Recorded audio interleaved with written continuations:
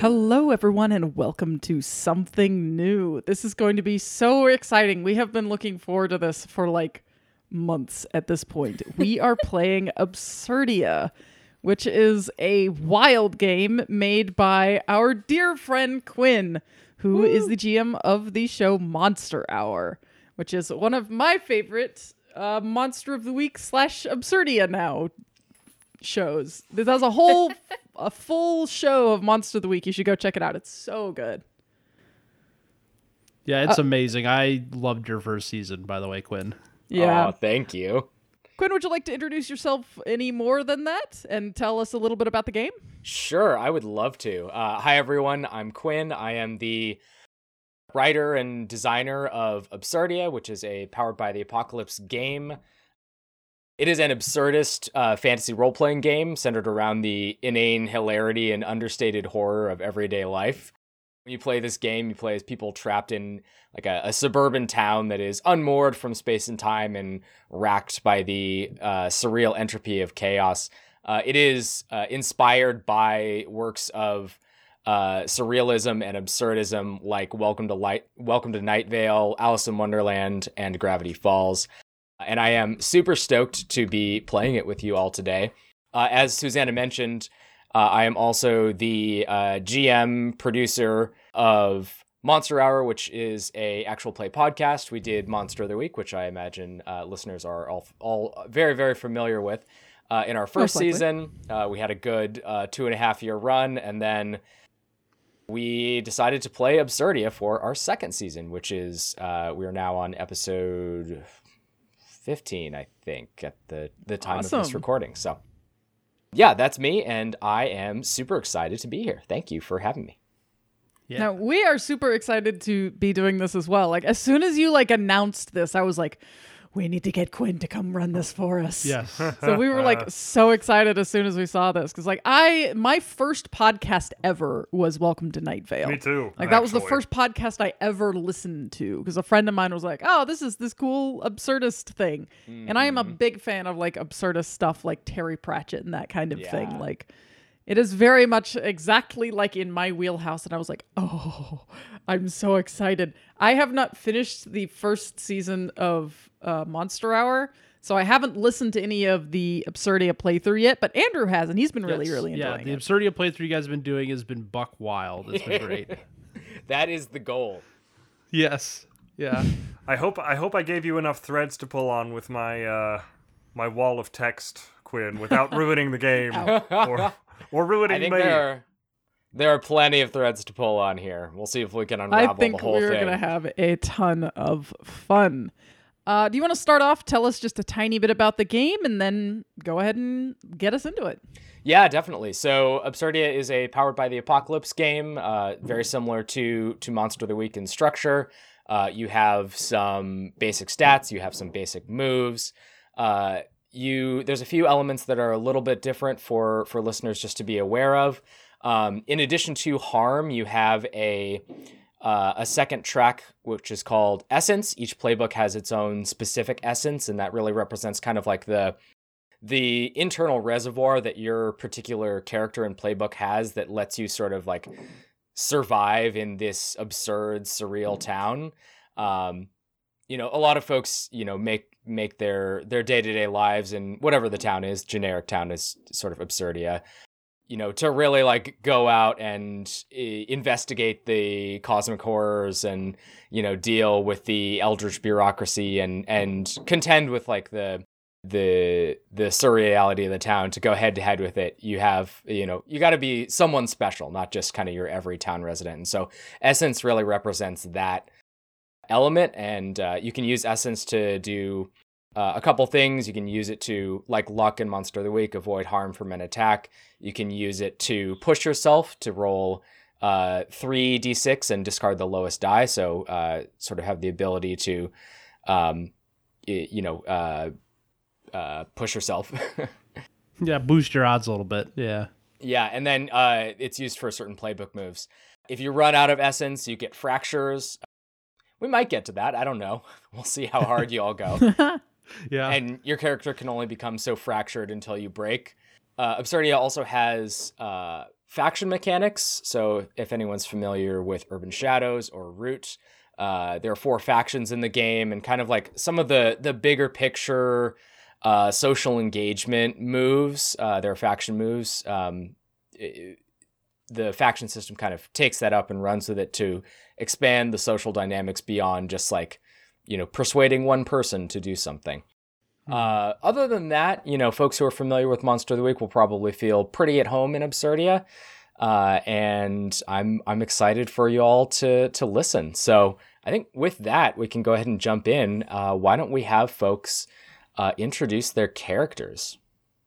Would anyone like to go first? Wesley, you go first. I am playing the Vox. So this is the character that is very heavily based off, as Night Vale was mentioned, Cecil Baldwin from Night Vale. He is he's the local radio program DJ / host / voice of the people kind of character, and debatable. He's interesting. He's a terribly curious guy. He's friendly to the townspeople, but the radio program and his little piece of normal is the radio station, and that's kind of been his whole life for a long time. And I like to think that he treats that as kind of, even with all the weirdness in this town, he sits behind the mic and all of a sudden it's like, okay, no matter what I'm reporting today, this is normal. This is good. I understand how this works. And so, and he's very popular, as well as due to one of my moves, he's actually very popular in town. So he knows a fair amount of people. He's got a couple contacts in his back pocket that he might want to pull out in the future. But all right. I'm interested to see how he might clash with these other characters from what I know of them. So, all right. And what is his name? Oh, I am so sorry. I do that. That's like the 3rd time I've done that for ones like this. I'll go through all the description and never say it. His name is Ace Griffin. Is his name? Very good radio personality name. Yeah, that is a great name for radio. Yeah, I'll go to appearance when we're actually in it. But yeah, sounds good. Andrew? I'll go next. Yeah. So I am playing, my playbook is called The Scrapper, and I am playing a kind of a grumpy old man named Marv Hollis, pun intended. Say it fast. Marvelous. Sorry. Very nice. Incredible. But yeah, so Marv is just kind of this grumpy old man who lives on the edge of town. He literally lives in the junkyard. That's where his workshop is based, and he just tinkers. He likes to take kind of the cast off components of the town and the junk and try to make things out of it. I think probably his biggest feature, I'll say, is that he has one of his moves is called Gearheart Companion, and he has a. Let's see, I'm going to read the move just because I really like how it says it. I've befriended and mostly tamed a feral machine from the streets. Choose an option from the list below and work with the GM to come up with your own idea if I want to. I chose one of the pre-generated ones, so I have a scooter. You can never be surprised, ambushed, or otherwise caught off guard while in the presence of your companion. So I wanted to bring this one up specifically because as many of you who listen to this show and our, all of our shows by now know, I like to come up with acronyms for things when it makes sense. Boy, does he. So my scooter's name is Lars, which stands for Loyal Animated Robot Steed. So we've got Lars and Marv. Some similarity in the name there. So so Lars is my scooter. It's just kind of I was thinking kind of like either an electric or gas like moped almost, if that makes sense. Not like a manual scooter, if that works. Totally. But yeah, so Lars is my buddy. I saved him from the streets back in the day, and now we hang out all the time. And he's mostly tame. Sometimes he gets a little antsy, and sometimes I gotta kind of calm him down. But he's helped get me out of some tight spots before. But other than that, I just like to invent and make a bunch of weird stuff. As I said, I'm just kind of this grumpy old cootish man on the end of town. So that's me. Amazing. I Susanna? don't like the word cootish. Cootish. I just need to say that. I'm a grumpy old coot.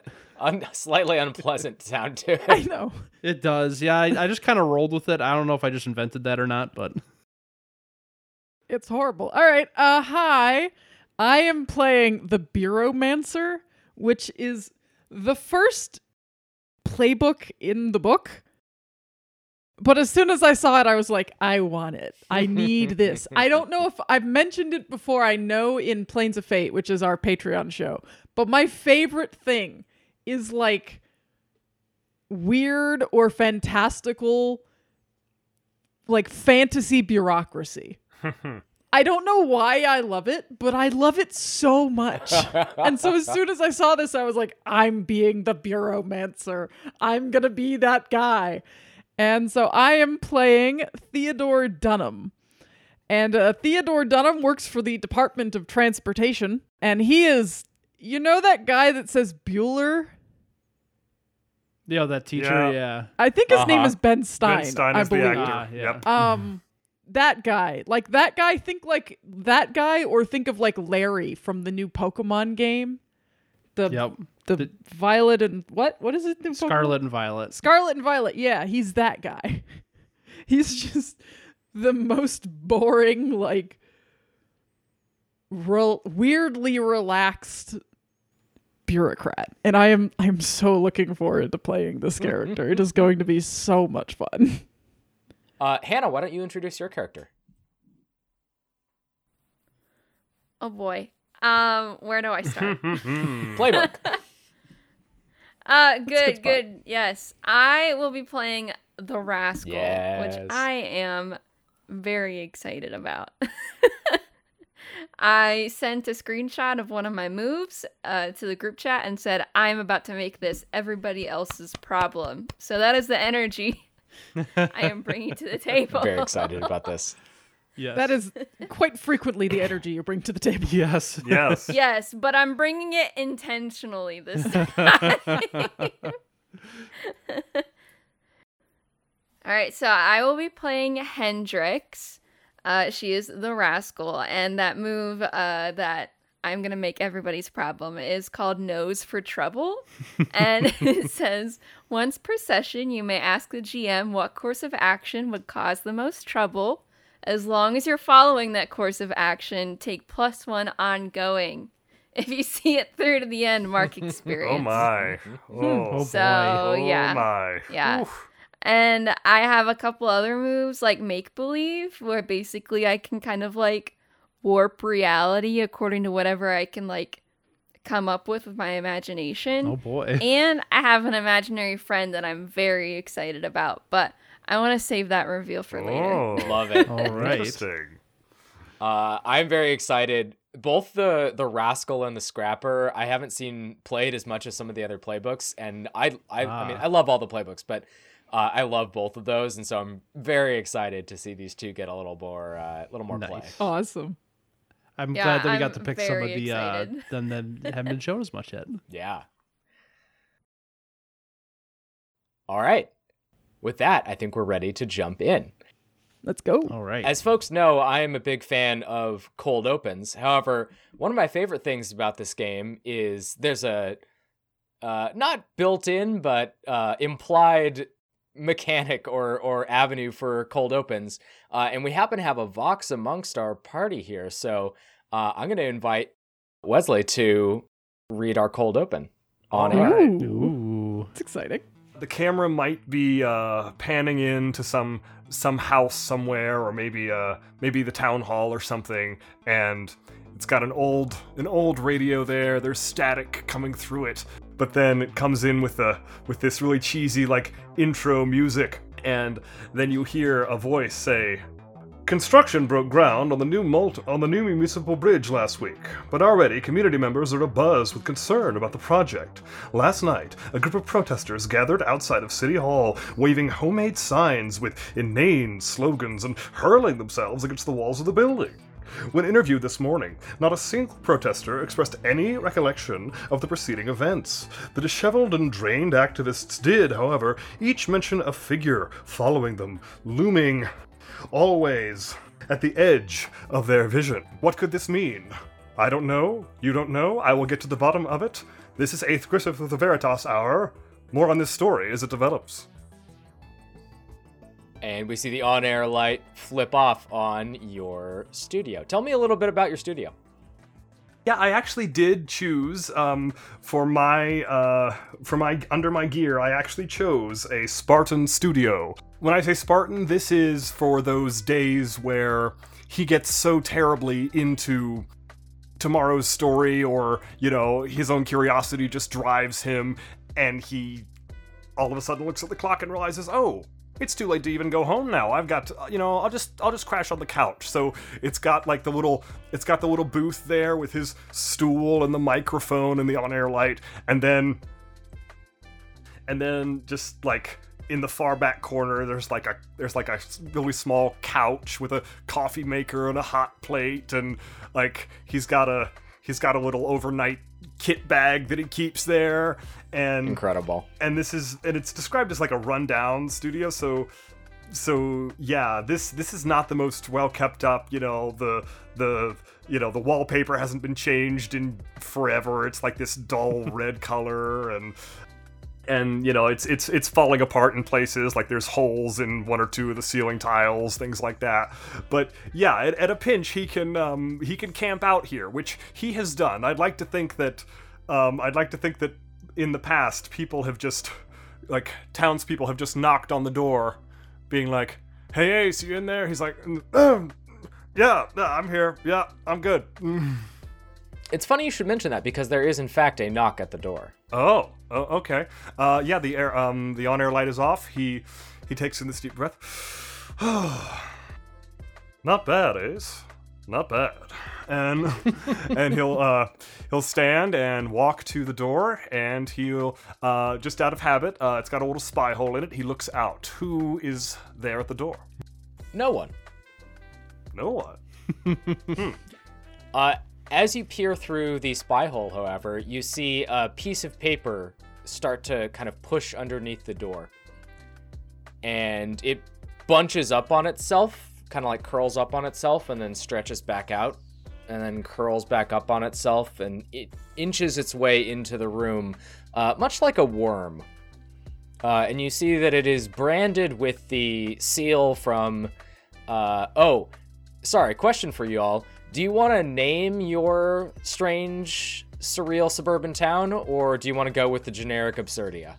I mean, having its own name would be cool. I'm just not sure. It'd be funny if we called it Valethorn or something. Valethorn.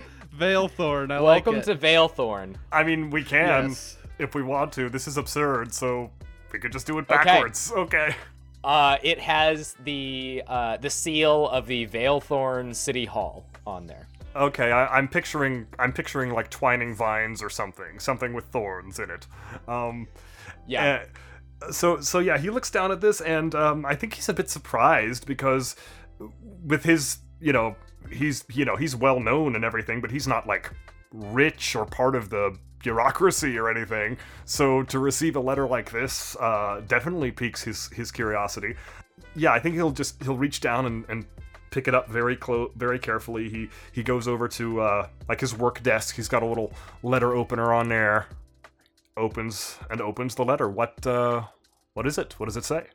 The missive wriggles a bit in your hand when you pick it up, but you can see that it is a short, one might even describe it as terse letter from City Hall, specifically from the Code Compliance Division, from Code Compliance Officer Preston Scott. Oh boy. Why don't you just tell us a little bit about Preston real quick? Preston and Ace have, their relationship is interesting because They were once very good friends. They were both up and comers in the broadcasting industry. They both had a great passion for it. They loved it. But eventually, when it came time to assign the new head of the radio station, I was chosen. And he actually always has, Preston has always kind of held spite for me because of that. Plus, now he has gone on to be like the radio personality for like the bureaucracy in town, you know, like I'm sort of like the everyman, you know, voice of the people locally, and he's like, he works for the big shots now, so he makes more money than I do, he's got more means than I do, and yet he still holds spite for me for a job that he initially wanted, so he takes every opportunity he can to discredit me when possible. So he's like the press secretary, basically. Yeah, he's basically head of like PR for the for the communications director. Yeah, so it is a very short letter. The letterhead and sort of like header and footer take up more than the text of this letter, which says, Mr. Griffin, I know you want to go to the bridge. Do not go to the bridge. You are forbidden from going to the bridge. No good awaits you at the bridge. Seriously, do not go to the bridge. Signed, sincerely, Mr. Scott. Okay. I think he just looks down at this and he reads through it, gets to the end. He just kind of shakes his head kind of pityingly. He's like, oh, Pressy. You should know by now the one thing you don't do is tell me not to do something. And he immediately like he crumples the letter, he drops it into the waste bin, or maybe it's like a futuristic one with like maybe it incinerates in this deal. There's a small cry as the paper worm burns up. Yeah, I was gonna say you're gonna kill living paper, man. I mean, hey, it's from a guy who hates my guts, and I don't like him either. So, so yeah, especially hearing this being like, oh, this is and he realizes, yes, this could be a trap, absolutely, but his curiosity has always been stronger than pretty much any other instinct. He gathers up his gear, and I know I wasn't sure if we had actual cars here, or can we just say we had them if they weren't listed in gear? Cars have a tendency to spontaneously gain sentience and prey upon people. Well then, never mind. He's a believer in the power of his own feet. Yep. Bicycles, non-combustion entities work well. Okay. Yeah, I think he if possible, I'll say he has a bike. Okay, it's just like a regular old bike. But he might cut a rather odd figure going through town, because people who've listened to enough of our shows by now know that I have a slight tendency to create characters with very interesting wardrobes, and that was a generous use of the word slight. Hey, I mean, okay. To be fair, my characters for Emerald Valley and Tomb of the Giant were very tame by comparison to some others. Okay. Yeah. So he's on this bike, heading towards the bridge, and anyone looking out of a window would see, in aesthetic, think of it like the split in half suit from Two-Face, right? Except that the colors are red and black. So red on one side and black on the other. It's like a fashionable, like down to his shoes. It's like the whole deal, red and black, and also he also wears gloves. He's a little bit of a germaphobe, so he wears gloves, but oddly, on the red side he wears the black glove, on the black side he wears the red glove. And naturally. And then he in appearance he's this he's a fairly shorter, like I put him at 5'8", He's 35 years old. 5'8" is his height, and People are gonna get mad because you said that's shorter. well, I said. Yeah, shorter. 5'8". Okay. I had the same conversation with Susanna about DePaulo. I mean, based on my height, that is Hey, shorter. spoilers. Okay. Yeah, you guys are tall. We're all giants. We're all 6 foot or over except for Hannah. Yeah. Hannah, I'm with you. I am under 6 foot. Thank you. Thank you. So yeah, he's got like this short cropped, curly black hair going on, kind of a round, boyish face, still very young looking. And then he also has his beard is like a little bit blonde. He's got a short blonde beard. So anybody looking out would see this. But of course, to people in this town, that's not odd at all. It's just something that happens because people know him around here. It's just something he does. Totally normal. He's going straight straight for the bridge. Yep. All right. And we see you and your eclectic outfit cycling down the street, and we fade away and fade in onto another scene. Theodore, Hello. you are in your boss's office, and it's not great. The staid windowless facility is filled with filing cabinets upon filing cabinets, many of which are open to abnormal lengths and craned over in strange angles. Files are sort of bouncing in and out of them, kind of like doing jumping jacks almost, as papers flit back and forth in between them. And at the desk in the center of the room is your supervisor at the DOT, Marla Hinkle.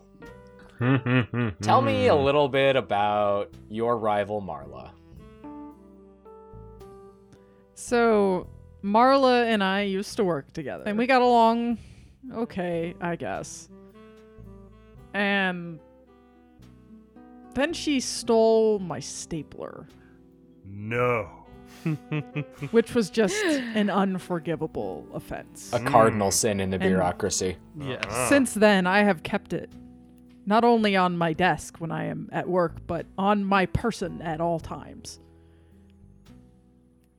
And to make matters worse, we both put in for the same promotion, and Marla got it. And I was passed over. Yeah.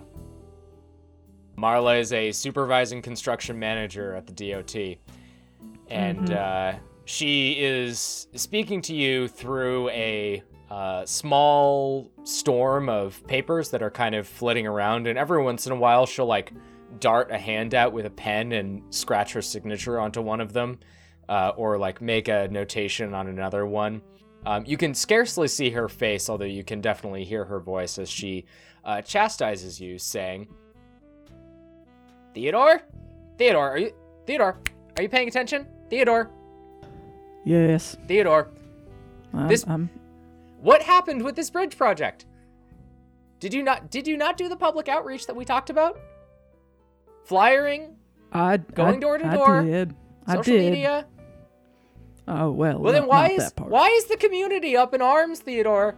They were hurling don't themselves out. I was here late last night, and I looked down. Not my window, obviously. I have to reach level 78 before I can get a window. But I looked down the communal window in the break room, and I saw them hurling themselves at City Hall in protest of your bridge. How could this happen, Theodore? Theodore! Well, I wouldn't call it my bridge exactly. It's your project. I mean, I am the head of it, but there are many people in charge. The of buck the bridge. stops with the project manager, Theodore. Well, I am not the only one in charge here. Well, you better But have I a am good not explanation. Why they are doing such. Why don't you go ahead and roll your introductory move here? Oh, okay. What is that? So I have a move called Orders from Upstairs. I'll read it out really quickly because, again, I think you did a wonderful job writing out everything here. Everyone answers to someone in the bureaucracy. At the start of each session, if you don't have an assignment from your superiors, roll plus bureaucracy. On a 10 plus, you'll receive an ordinary assignment along with some resources to accomplish it. If you have any capital boxes marked, erase 1 mark. On a 7 to 9, you are given a tough assignment and a shoestring budget. On a miss, the bureaucracy demands something horrible, impossible, or both.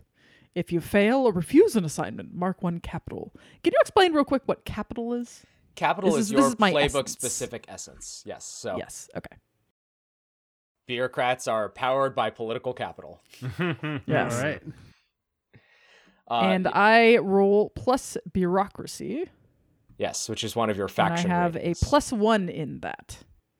We all start out with the things are bureaucracy, community, entropy, and underbelly.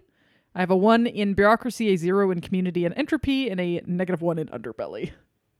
So I have a +1. So I will go ahead and roll that. Wow. What did you She get? got- I had to show Andrew. I rolled boxcars for my first roll. Oh. So that was a Of course you 13. did. Nice. So what do you say to Marla? Remind me the question. Explain yourself. Why are there protesters on about your bridge? Well, personally, I think it's sabotage. I think one of the other departments is jealous of my beautiful bridge, and they have somehow encouraged the public to protest against it. Well, it wouldn't be the first time that another department enlisted the public's aid in slandering the Department of Transportation. So, plausible. All right, well, nonetheless, Theodore, I will need you to get to the bottom of it. Address the public's concerns and figure out who wronged us this way. I will begin my investigation. Excellent. Dismissed. Right up until I started that, I was going to do a Midwestern accent, and I can't. Defaulted to Southern. I just default. I love it. Okay. Let's jump to... I'm actually going to do Marv and Hendrix together. Ah. Oh, okay. As we open on the auto dealership. Okay. The auto dealership sits, I think... Well, Andrew, is there anything that you want to establish about the auto dealership? It's kind of connected to your character. Yeah, so I it's kind of connected to my character because of one of my friends / rivals. Basically, I think the auto dealership, you've already established that cars and other vehicles, combustion engines, are basically sentient and they're kind of dangerous. They sometimes even hunt people. So Yeah. I think the auto dealership is more akin to like a veterinarian than it is, and maybe even animal control. Like I think it's got like a dual animal control for ferals and veterinarian for tamed vehicles. So I think of it like an animal sanctuary almost. yes, yeah, that too. Yeah, so they probably got like maybe even they're a triple purpose. They've got like a zoo almost, for you to come see the wild Volkswagen, Mm-hmm. And such. So I think just as far as like that's kind of like what its purpose is. I think that it's got like a waiting room, and more you've got people in there. It's like because we're talking about vehicles, I think it's like an outdoor waiting room almost. So like you've basically got like the counter is like in like an overhang, so it's like this overhang area, and you're in the shade and you're sitting there with like parked cars and like there are humans sitting next to them on a bench or something, and like in my case, Marv would be there with Lars, so Lars the scooter is just kind of parked next to me while I'm waiting for our turn for his monthly checkup. Yeah. So we see the auto dealership. It's a large, rather expansive space. There's a variety of enclosures with different automotive vehicles of varying sizes and makes and models. We see Beatrice, your friend who owns the auto dealership, and I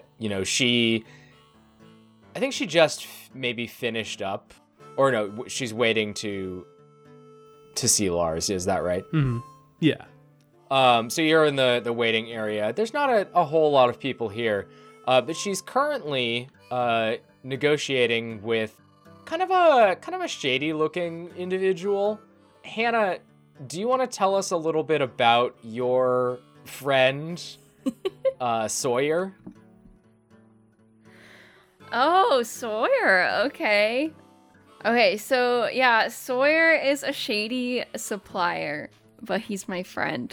So I wasn't as prepared as the others and didn't really write anything down That's okay. as far as how I know Sawyer. But he's my buddy, so. Yeah, and in fact, Sawyer brought you along as part of this negotiation as his second, just to make sure that nothing goes awry. Sawyer's got a big duffel bag, and you can see peeking out of it, there's like a tailpipe, and it's bulging in ways that look decidedly vehicular. It looks like there's maybe a tire stuffed in this thing. We see standing behind Sawyer, Hendrix, and we hear the conversation between Sawyer and Beatrix. Beatrice? Getting Hendrix and Beatrix confused. Beatrix, yeah. Yep. And they finish negotiating their business, and Sawyer forks over a few parts, different automotive parts, and you hear them start talking about an incident that happened recently. Last night, in fact, just outside of City Hall, a group of people stormed City Hall in protest of this new bridge that's under construction. And Beatrice, in fact, was among the group. I think Sawyer raises it. We'll get to character voices in a minute if we need to, but I don't like playing out NPC conversations with myself. It's okay. Sorry, We listeners. understand. Yeah, I don't either. Yeah. But Beatrice was among the protesters, and she has by golly, I have no recollection of last night at all. I was going out for a walk. I was walking Melly, my Roomba, out, and I was walking by the river, and that's the last thing I remember. And then I woke up this morning outside of City Hall. At this point, I turn it over to Hendrix and Marv. I think you've noticed each other, and y'all, just to establish, y'all know each other. You can decide if we're not going to do full bonds, backgrounds from the playbooks, but y'all have met, y'all know each other. You can decide if you're friends or rivals or whatever. But Gotcha. yeah, this conversation is currently playing out, and the two of you are in the waiting room of the auto dealership. So I think Marv, he is kind of waiting his turn. I think he was maybe next. There's probably some kind of bureaucratic system in place to kind of choose who's next. I don't know if it's not going to be as simple as taking a number, but regardless of what that system is, it's escaping me right now. I know I'm next. I think I'm like in the area, so I think I'm like standing with Lars and just kind of waiting my turn. So I kind of overhear this conversation, and I just I'll just like cut in, and I'll just say, B, you said you don't remember? No, I have no recollection. Like I said, I was just walking Melly here, and she pets a Roomba that's kind of sitting lazily on the front desk of the auto dealership, and it makes a few beeps. I think Lars has been trying to play with the Roomba, but the Roomba's not into it. Yeah. Aw. And Beatrice continues, I was out for a walk, and next thing I know, I was just laying flat on my back, bruised and battered outside of City Hall. No earthly notion what happened, but it's it's hardly the weirdest thing in this town, but it was a bit peculiar. You know, maybe they deployed the forgetful fog again, but I heard they were trying to use that less, budget cuts and all. Well, I would hope they'd be using that less, because that stuff is mighty fierce. Definitely. I don't like that much myself. I'm sorry to hear that, B. Oh, it's no worries. Plus side, I've got the parts that I need to fix up old Lars here. Just now you got the parts, and he's kind of like looking over at Hendrix and Sawyer. Yep. All right. Hendrix mind if just I, squints her eyes a little bit at him. Sure you don't mind if I take a look myself, just check them out. You know, I know my business. Oh, sure, take a look. And she hands you the spark plug. The spark plug. I don't think scooters have spark plugs, but I'm not backing down from this. I'm rolling with it. He thought you said bark plug. No, he did say bark plug. I meant spark plug, but maybe I said bark plug. No, it's a bark plug because Lars is like a dog basically in demeanor. Uh-huh. So yes, amazing. Oh, Yeah, it's amazing. a vocal component. Yes, that's how he makes sounds at me and stuff. Yeah. All right. So I'm looking at this bark plug. I'm just gonna roll with it. I'm gonna say that it's probably a good part. I don't know where it came from, but I mean, I'm Hendrix just gonna puts a hand on like her hip and like looking at him like, really, like you're doubting whether it's a good part or not, but she doesn't say anything. I will say that Marv, I think we're actually kind of friends because are you Underbelly? Is that your faction? Yeah, both of you are Underbelly. Yeah, I'm also Yes. Underbelly. So I think that Marv is not a stranger to getting I'll say, shoot, I have a better word than this. Secondhand parts. The source of his parts, you know, sometimes they're of ill repute or undiscernible origin, and he'll take what he can junkyard. get. I do live in a junkyard. Most of what I work with is trash. You know, one man's trash is another man's treasure. But anyways, he's looking over this bark plug, and I think it's a good part. I think you and me are probably pretty good friends. We probably have similar thoughts about things like the bureaucracy and whatnot. And he just says, "Yeah, it looks like a mighty fine part right there. I just like checking. You know, I want to make sure that everything that's going in my boy here is up to snuff." Beatrice screams at the top of her lungs. Oh. I'm not going to do it because I don't want to peek the mic. But Thank you. Oh, I'm gonna look around. Like, what's going on besides her screaming? She like whips to the right and kind of looks like past Sawyer, almost like to the far corner of the waiting area. And then she stares for a second and then shakes her head a little bit, and then I think she pulls out like a pocket square and like dabs her face a little bit. It's like, oh gosh, I am so sorry. I thought I saw something, but I guess I didn't. Been happening a lot this morning. But Just this morning? Yep. Yeah, this morning. Huh. Really big, tall figure, just kind of like at the edge of my vision. Just looming, kind of staring, really bulging eyes. But yeah, whenever I turn to look at him, he's not there. That's not concerning at all. You have nothing to worry about. Oh, thank you. I Thank you for think that reassurance. I'm glad it's nothing to worry about. Can you display some credentials, little lady? No, no credentials. I'm sorry. Bad joke. Okay, yeah, obviously something's wrong with that. Yeah. This just screams of something that the bureaucracy's cooking up to me. They must have been fiddling with something going on around here. Also, I was also gonna do a southern accent, but now that we have like at least two, I have changed my mind. Valethorn is canonically located in the south. In the south. Yeah. I apologize for stealing that, Hannah. I get a sympathetic Southern accent. Like, if y'all are doing them, I'm gonna fall into one. So Yeah, yeah. I'm gonna. No, Susanna does start that a lot. copying it I on do, yeah, I'm a accident. chameleon. I just match the accents of people around me.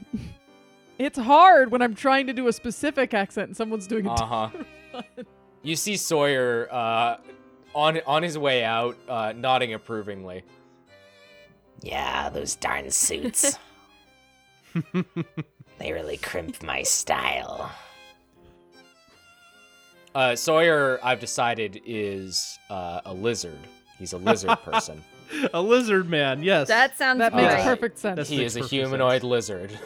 Okay. All right then. I dig Yep. it. I love that a humanoid lizard is my friend. Yep. And he flicks his tongue out as he opens the door and slinks his way out. Excellent. Yeah. I think that Marv is gonna turn back to Beatrice and just say, so you said that was going on since this morning, right? Yeah. And yesterday you had a incident where you don't remember what you did at City Hall. Mm-hmm. Yeah. I'm telling you, these things are related. I mean, they gotta be. Well, I mean, it's not the first time I've blacked out with no explanation and not had any recollection. It's usually the forgetting fog, but And that's fair. I think we've all experienced that, but this sounds different. it could be. You know, if you've got time, I'd put this one on the house if you want to go poke around, figure out maybe what happened. It would put my mind at ease, certainly. Oh, I could definitely do that for you. I got nothing better to do. I mean, I could always hold off on my next project until a little later. I'd be mighty grateful. All right. Well, I'll let you take care of my boy here, and we'll go look into this. Oh, no, don't worry about it. This is easy. And she plugs I guess we're going with bark plug. She Yeah. plugs the bark plug into like a spare socket. Inexplicably, there's like a cigarette lighter, like a car one, that's not being used for anything, and she plugs Yeah. the bark plug in, and Lars barks several times. Nice. Right. Well, that seems like that's good. Yeah, you can understand him now. You speak bark. Oh yeah. No, I'm quite. Oh, good. fluent. Oh, good. All right. Well, And I bark back. And excellent. And you Lars please bark. picks up. He knows what I'm throwing down. He knows what I said. Yeah, The he audience circles doesn't you a need to few know, though. times, and then his kickstand pops out and he leans up against you.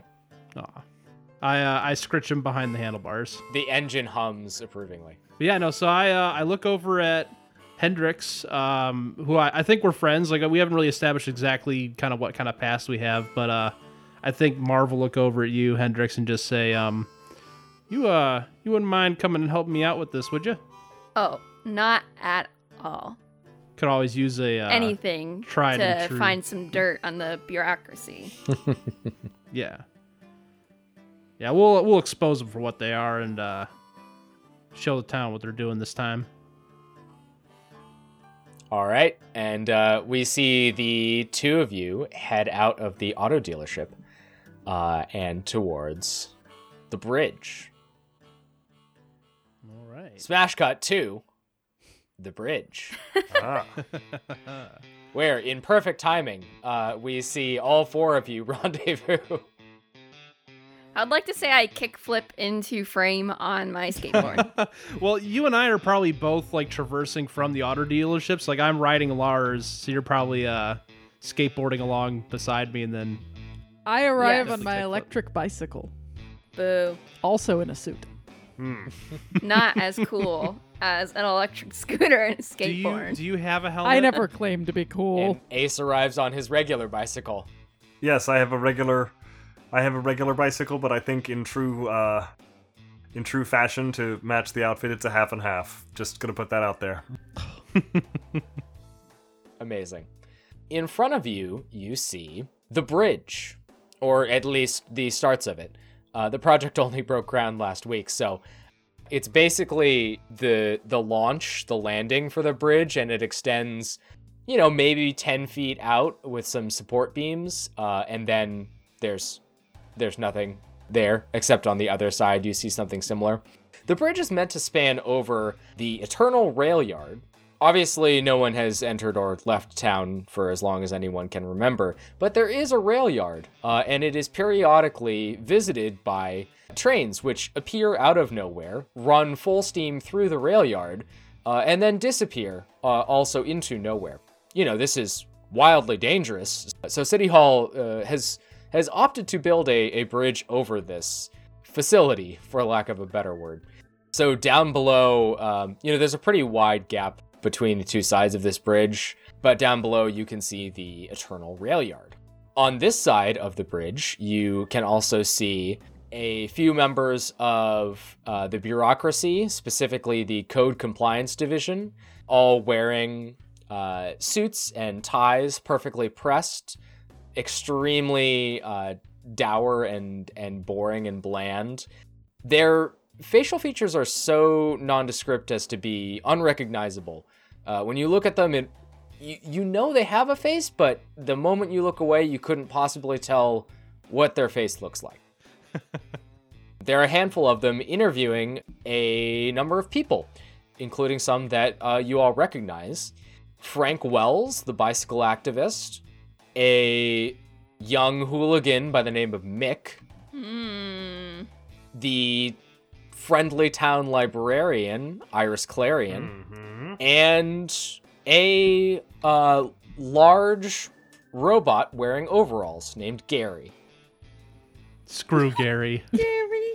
Hate that guy. There are a handful of other people as well. It's, a fairly decent-sized crowd, maybe 24 folks, but those are the ones you recognize. Thus is the scene. What would you all like to do?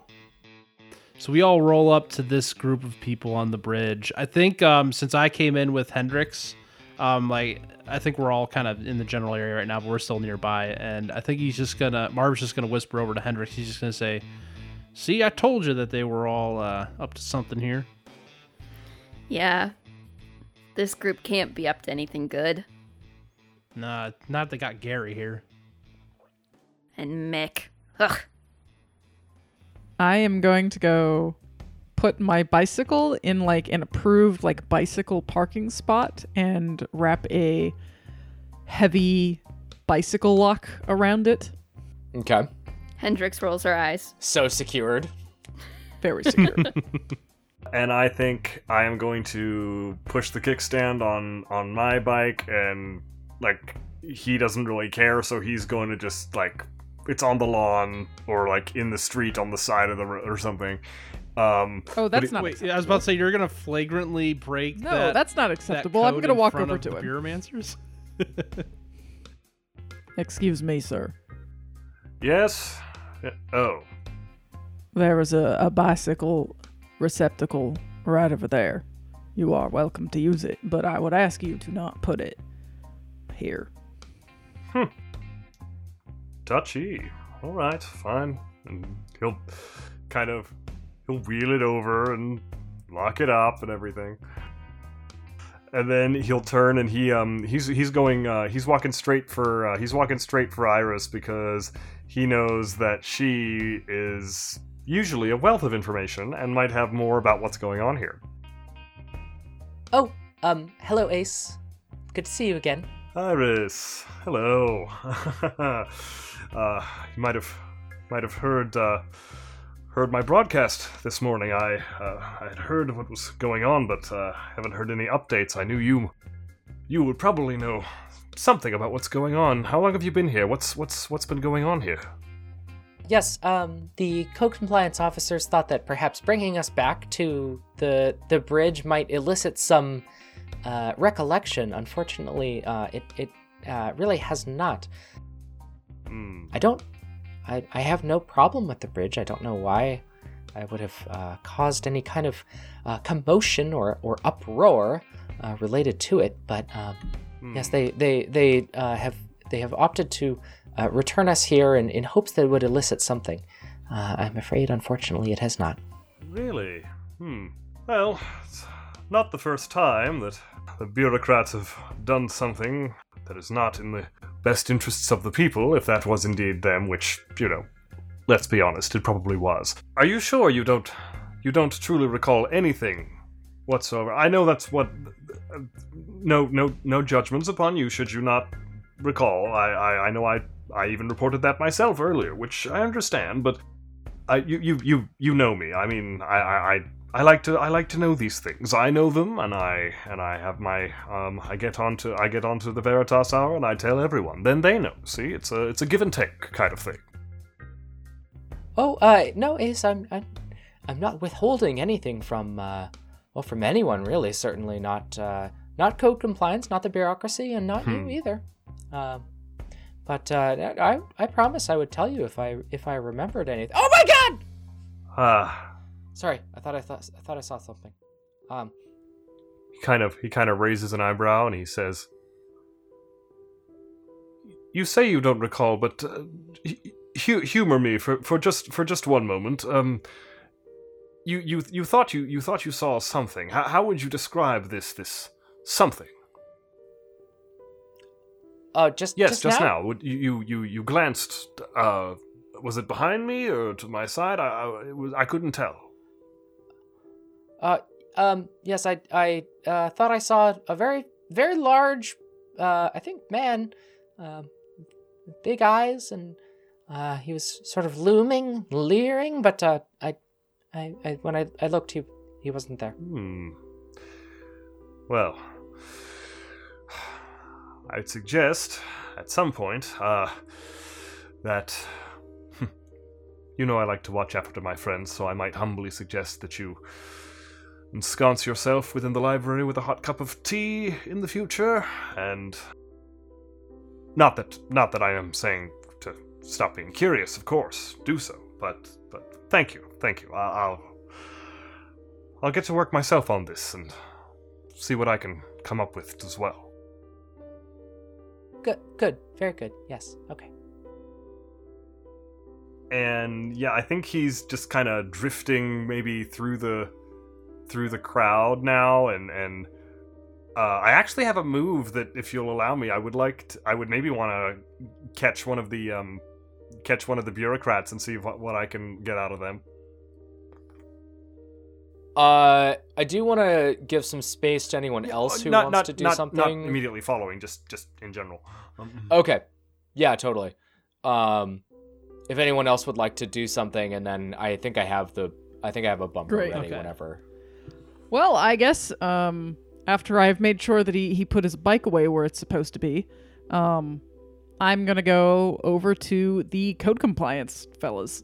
I think there's 3 of them, and when they see your municipally issued nameplate, they pull out like 3 badges and like printer paper. They all kind of like unfold down to the ground, and they keep going until the one whose sort of cardstock extends the longest reaches its endpoint, and then that compliance officer steps forward and they address you. DOT employee. Hello. This is your project. Yes. I was sent by my supervisor to come ascertain what exactly has been going on here. They pull out a notebook and look at it, and then they look at you, and they scratch something off of it and say, "You are permitted." Good to know. Do any of you fine fellas have any information about what happened here? Last night, a group of people gathered outside of City Hall. They bore signs protesting this bridge. They hurled themselves against the wall of City Hall until They lost consciousness. Upon waking, they had no memory of the events. We have returned them to the bridge to see if it elicits any emotional or cognitive response. Thus far, results have not been promising. And as far as you are aware, was there any forgetting gas used? Why don't you give me a roll to gather information? Okay. When you hit the streets looking for information, name a contact or a faceless member of the bureaucracy and roll with their faction. All right. So this is a faction move, so you will roll with the faction of the target of your move, which in this case is bureaucracy. All righty, cool. Will do. I got a 9.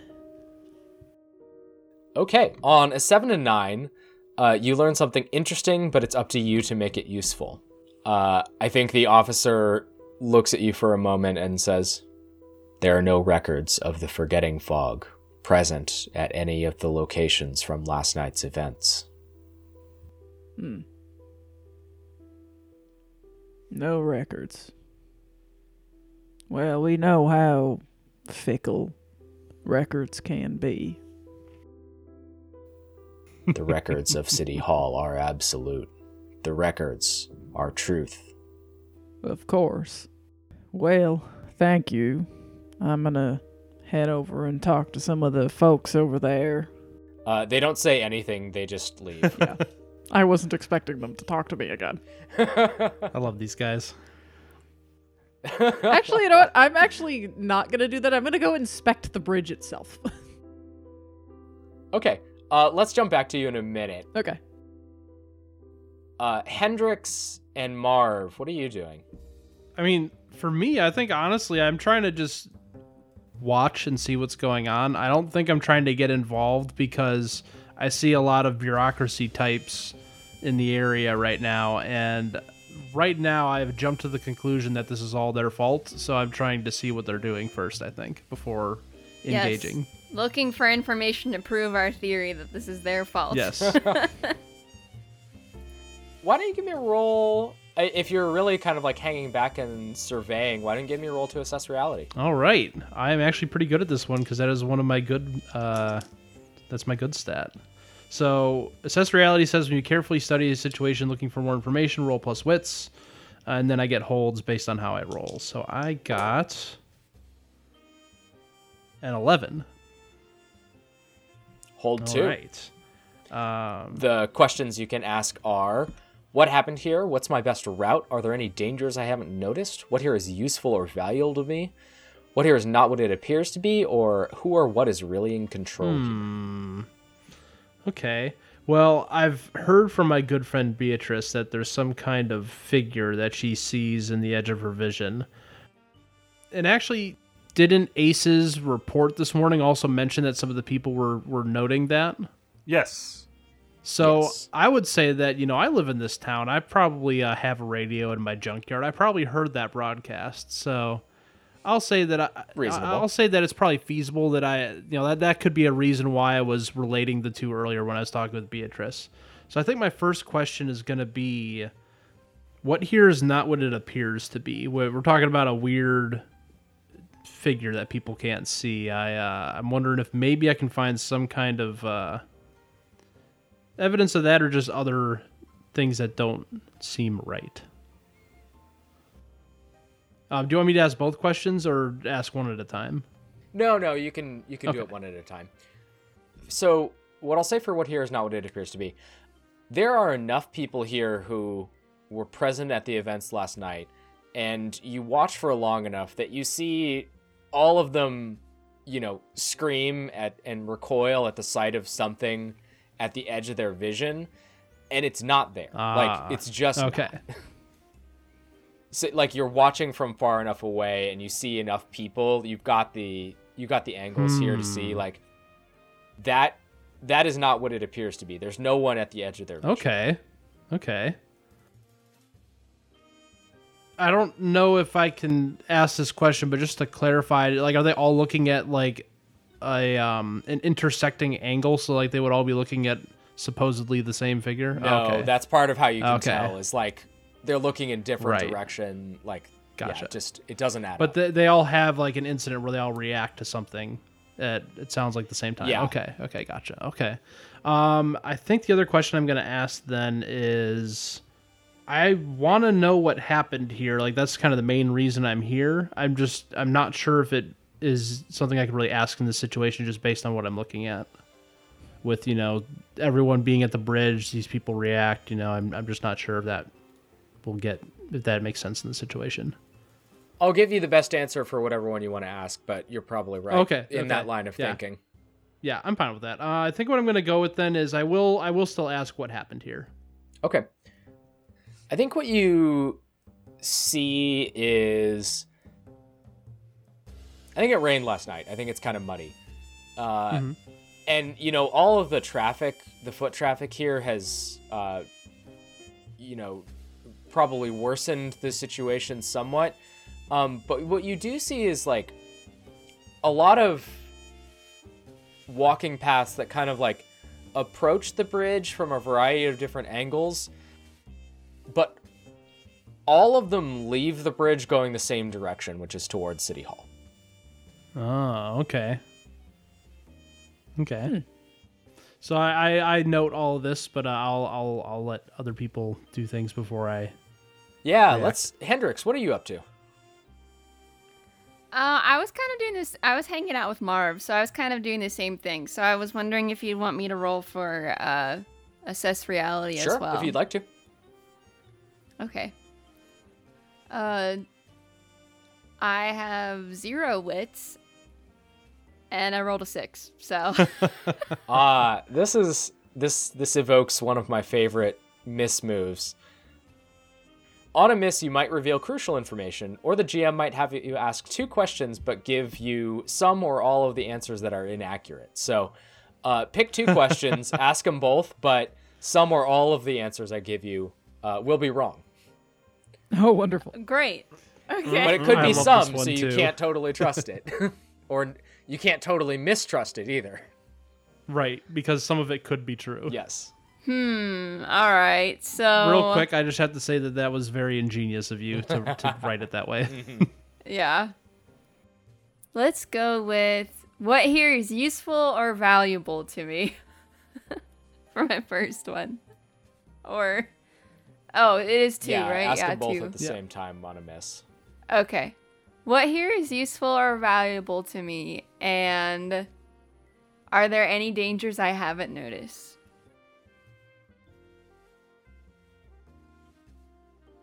There are a lot of people here who are, kind of distracted and generally in disarray. You're pretty sure you could probably nick some useful stuff off of them if you were careful and cautious about it. And did you ask what's the biggest threat? I asked Useful or Dangers valuable? haven't if there's any noticed. dangers we haven't noticed. You keep catching the code compliance officers looking your direction. Uh-oh. You're pretty sure, it's hard to tell because you're not 100% sure they have eyes. You swear when But I you're just looking at them feel they have them. eyes, but then when you look away and you try to imagine their face, they aren't there. But you're pretty sure they're eyeing you. Okay. Interesting. Marvin Hendricks, as the two of you are surveying the scene, you start to hear loud noises, raised voices from a distance away.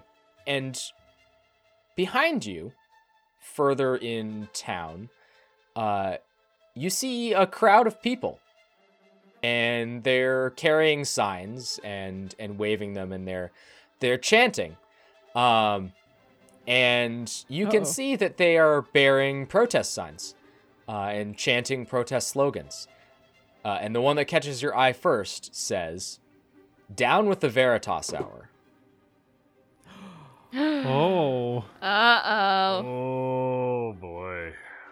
Ooh. Theodore, as you approach the bridge, you look out. It's supposed to be like an arched bridge, so you're kind of staring directly into the rail yard. And as you do, one of the trains rolls in, and it's like it very close and extremely loud. You sort of stumble back just a little bit as it begins to pass by. And through the cars, you see a towering figure leering at you. And I need you to roll to embrace chaos. Oh. And that's where we're going to end it. Ooh. Oh. All right.